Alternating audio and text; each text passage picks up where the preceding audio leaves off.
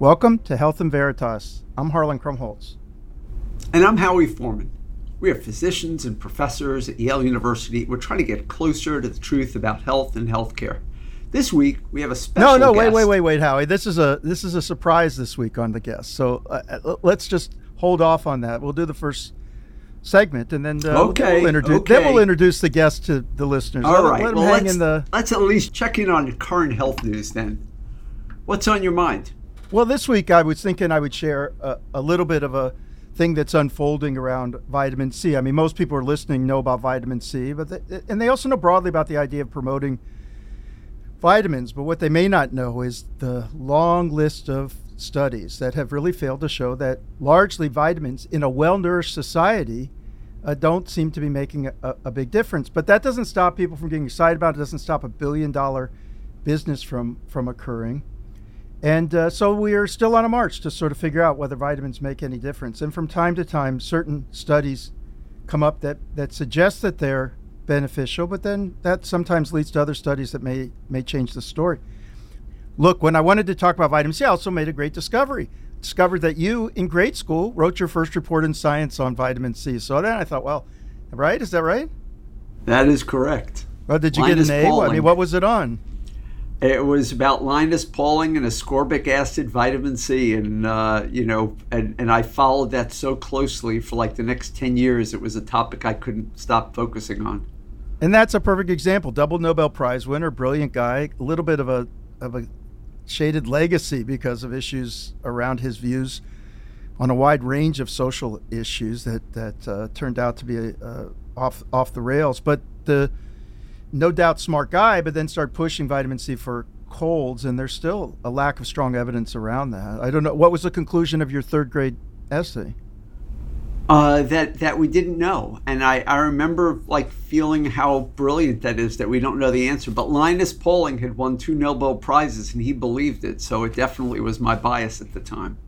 But anyway, the main thing that I was going to say was that vitamin C had been used in at least one single center small study, about 47 people, and the authors were giving intravenous vitamin C for a condition that's life-threatening, sepsis. Now, this is what happens when people tend to get, all their organ systems start to shut down in the face of a massive infection.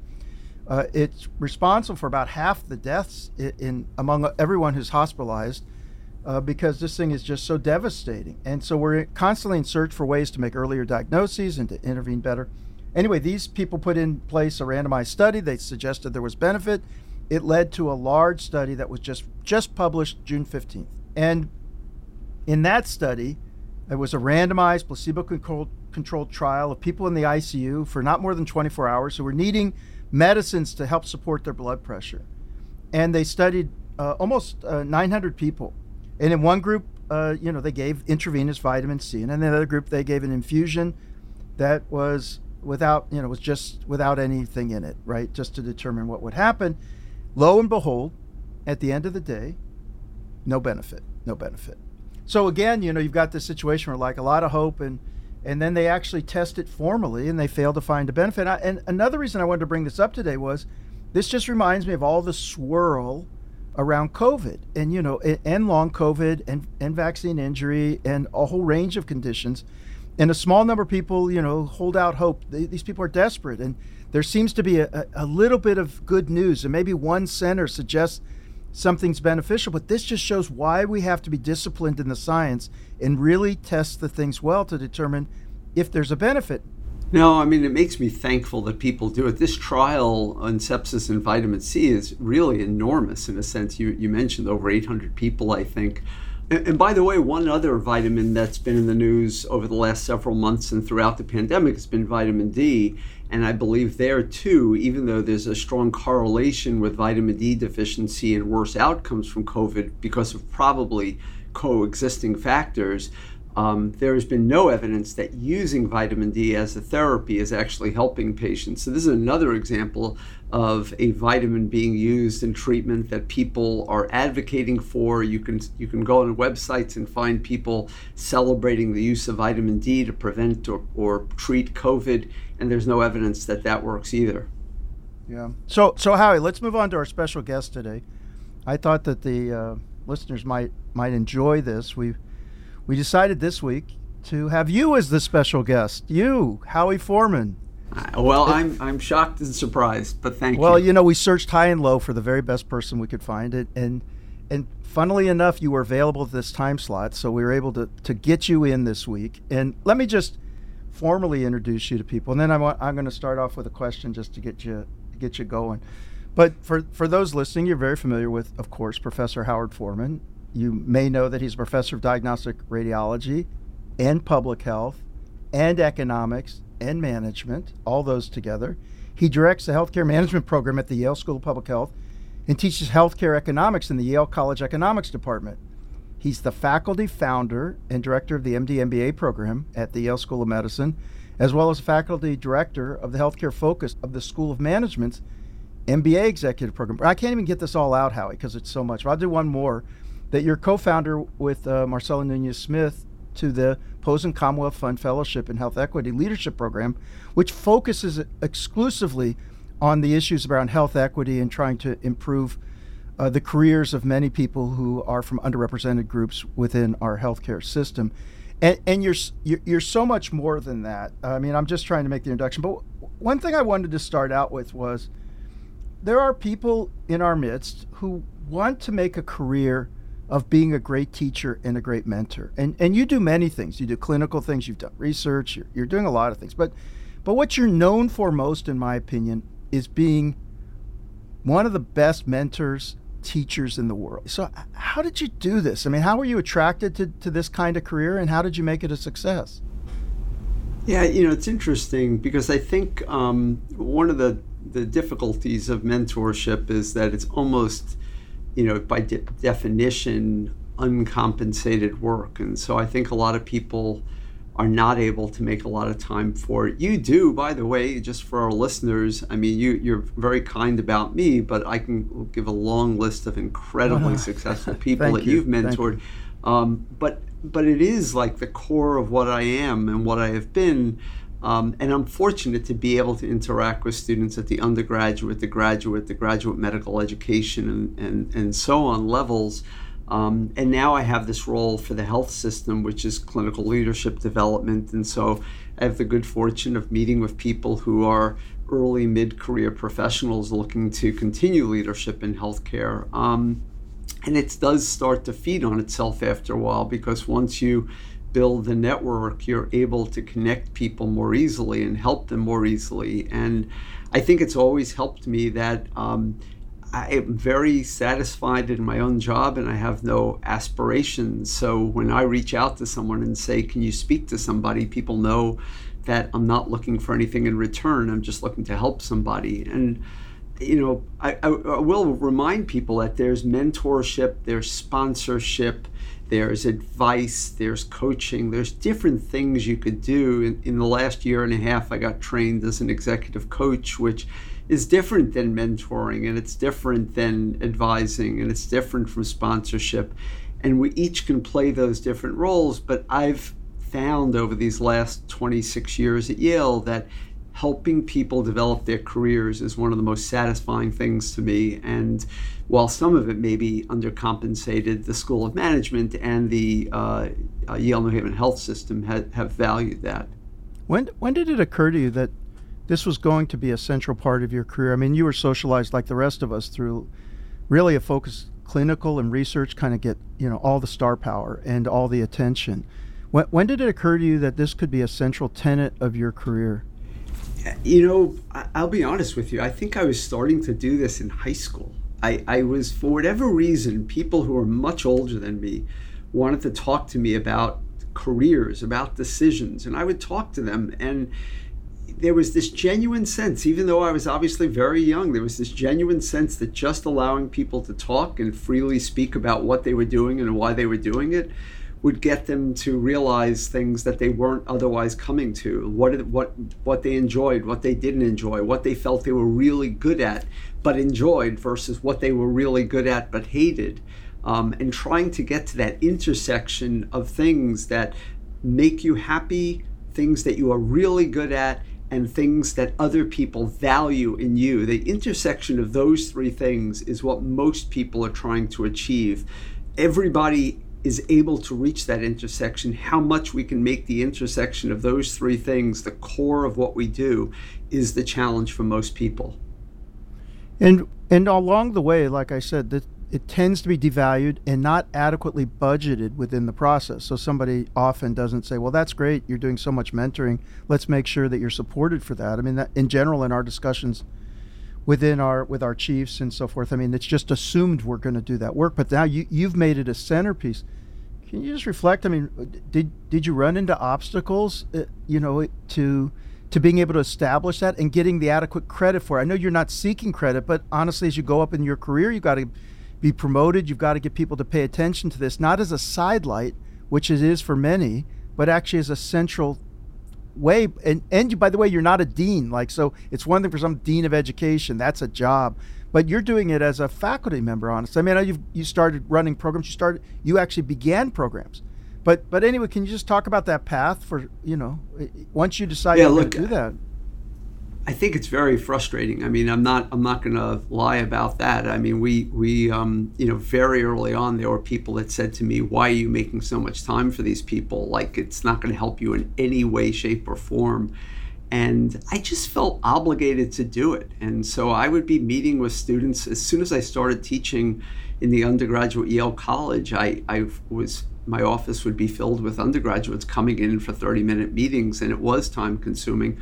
Over time, I figured out how to make it more efficient and how to make sure I could be available. I now do Zoom office hours on weekends and so on.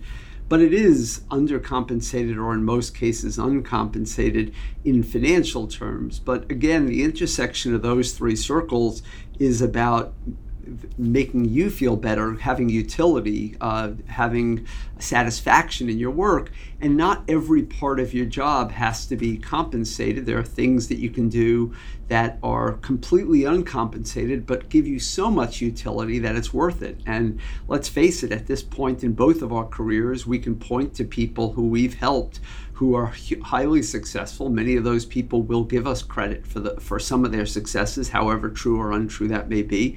And that's also deeply satisfying. Yeah. Oh, by the way, just quickly, you're an unbelievably, amazing healthcare economist, but you don't have a PhD. You got an MBA. You're a radiologist. How do you end up teaching in Yale College? Yeah, so that's a funny story where, the Balanced Budget Act in 1997 obviously passes in 97, and my life is miserable as an administrator in radiology.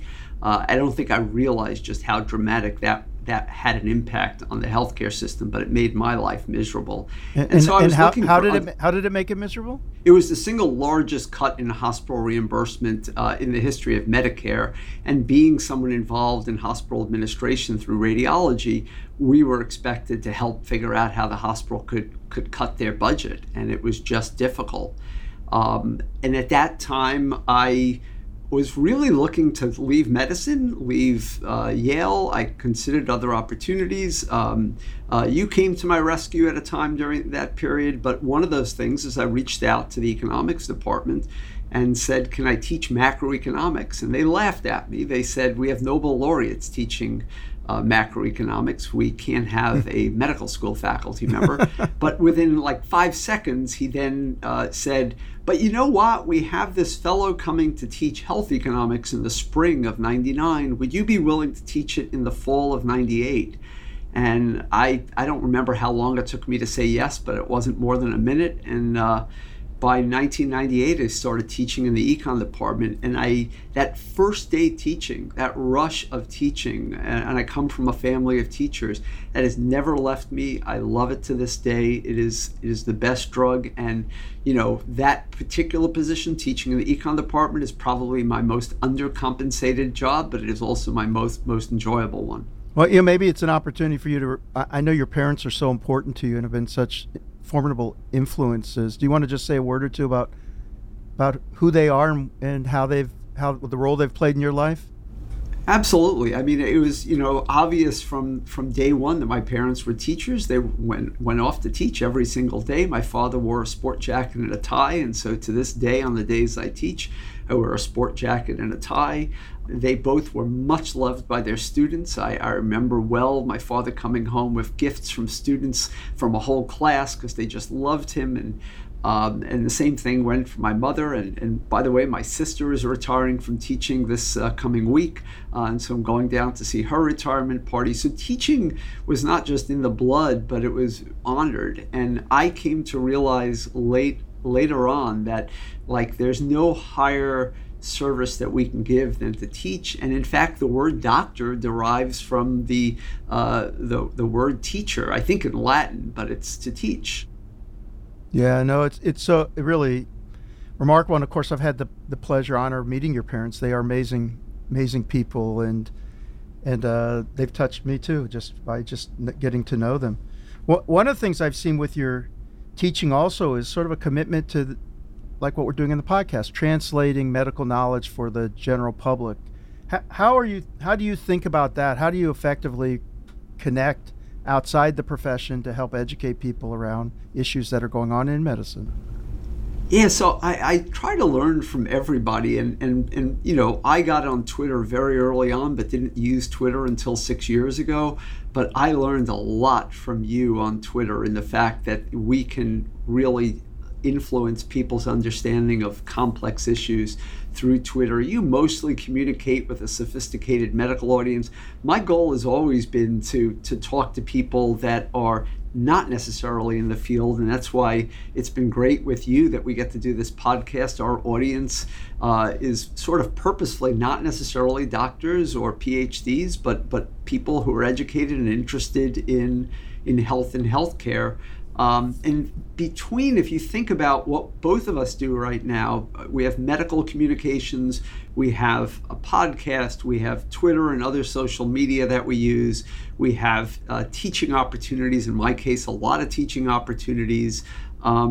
This, I think, is one of the most important things we can do, because you could have the best science in the world, but if you're not communicating it, the opportunity is in a great part wasted.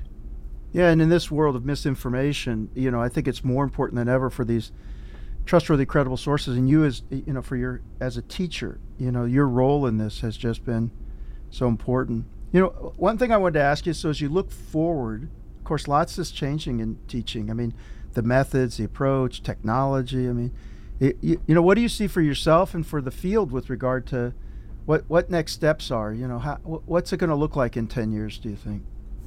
So COVID changed a lot, and it was around this time 2 years ago that I taped all my lectures and flipped the classroom for the fall semester of 2020 because Yale was not returning to in-person teaching at that time.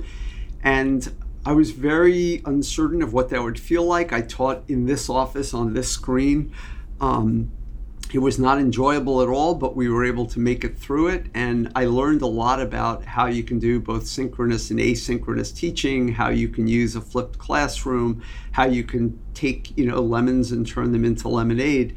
But I also learned that there's a lot about teaching and learning that occurs in a classroom with people interacting with one another. So I don't think we're going to walk away from the in-person teaching, but the business model of teaching and the scale of teaching online does support that we could, as we like to say, democratize higher education by using some of those technologies, by using synchronous and asynchronous teaching to reach many more people and making higher education affordable to more individuals without burdening them with enormous debt. Yeah, I think, there shouldn't be just a small group of people at Yale who get the chance to sit in your class. The more that we can make the class available, it may not be the same experience, but at least it's part of that exposure. Let me just end by asking you if you could relate a story. Like, what's one of the most satisfying things you've had, without necessarily revealing names of an individual, but over the course of all this time in your role as a mentor and a teacher, what was one of those days that you came home and you thought, like, God, there's nothing like this? Well, I mean, I mentioned a few weeks ago about a couple of students graduating, so I won't go back to that one, but that's very satisfying to watch people succeed and to give you the feedback that lets you feel like you were part of that.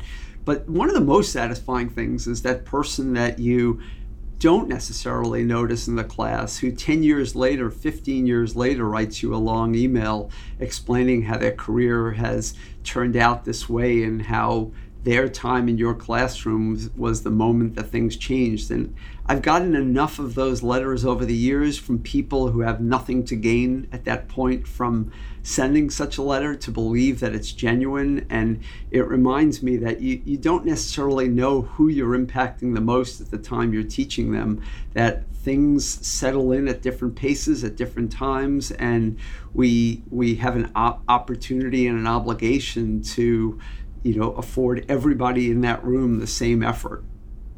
Well, this has been great to hear from you. I will say that what you've taught me so much, and when I watch you, what really you exemplify is a deep professional commitment to doing your best every day for every person, no matter what, making the time, doing the work, and also, enjoying the relationships. I also see that you're able to sustain these relationships over decades, and it's just really a tribute to what you do. I know you're a role model for so many, and let me just say thank you for coming on the podcast today. Thank you for having me. This was really great, Harlan, and I look forward to us flipping the script sometime and doing the same thing with you. Yeah, sure. Yeah, that'd be fun. Thank you. Okay, let's turn to the next segment. And now I'm with my partner, Howie Foreman, who we're in this part of the segment. I get to ask him, as now he takes off his hat as guest and resumes his role as co-host. What's been on his mind this week, Howie? So what's keeping you up at night or getting you excited these days?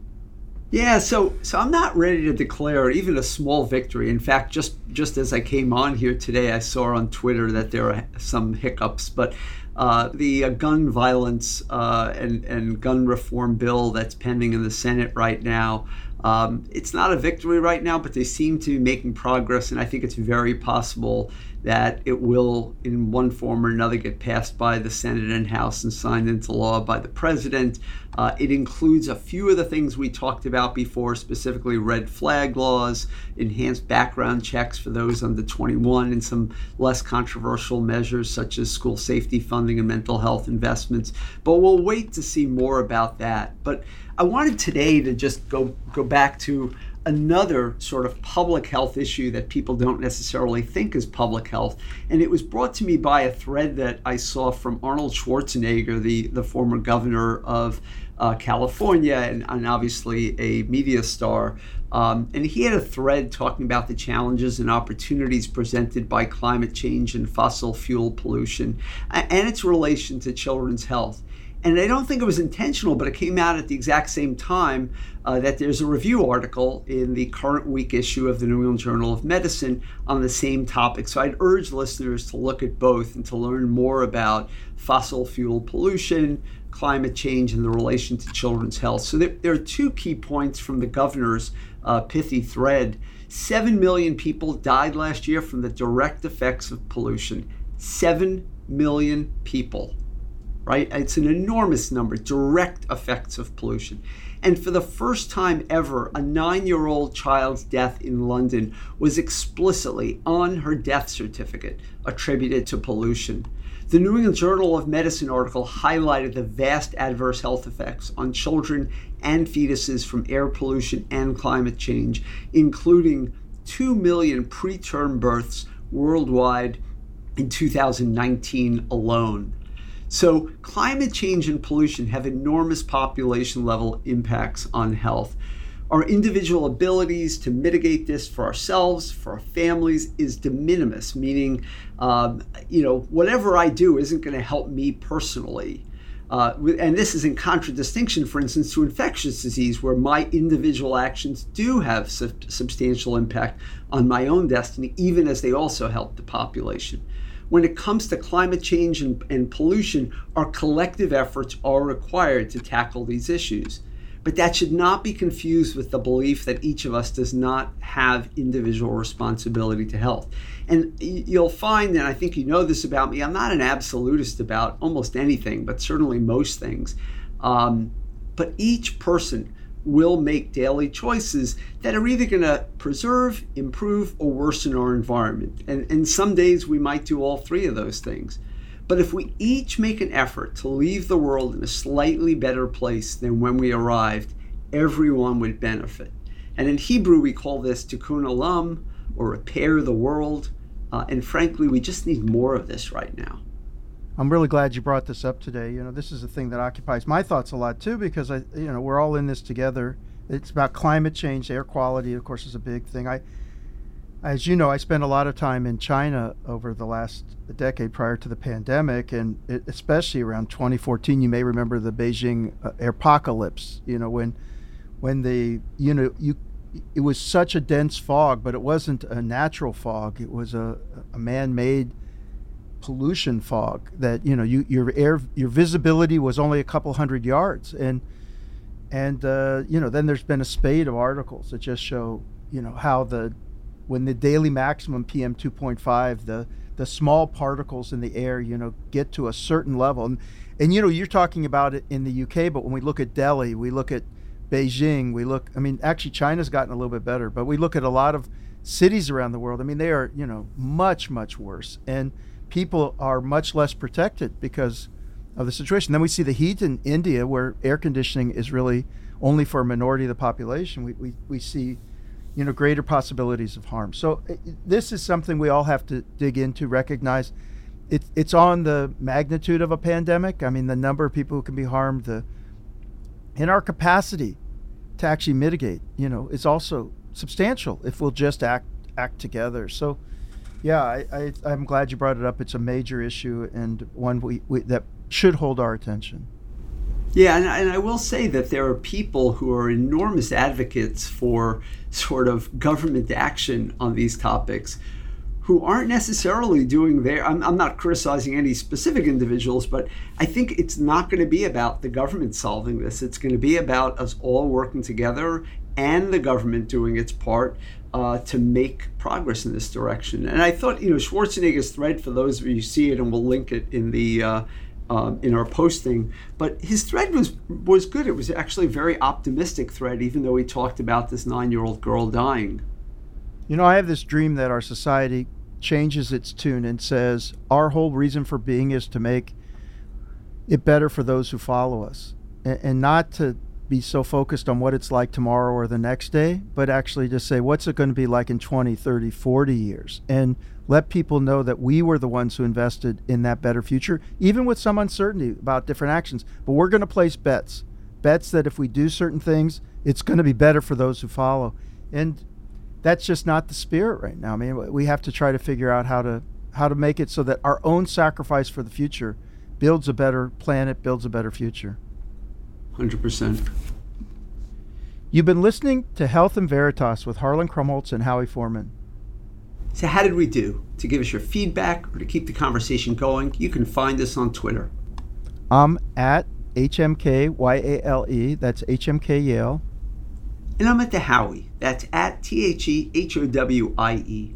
Aside from Twitter and our podcast, I'm fortunate to be the faculty director of the healthcare track and founder of the MBA for Executives program at the Yale School of Management. Feel free to reach out via email or for more information on our innovative programs, or you can check out our website at som.yale.edu/EMBA. And after today, why wouldn't somebody want you as a mentor? So they should check out this program. Health in Veritas is produced with the Yale School of Management. Thanks to our researcher, Jenny Tan, and to our producer, Miranda Schaefer. Talk to you soon, Howie. Great session today. Thanks, Harlan. Thanks very much. Talk to you soon.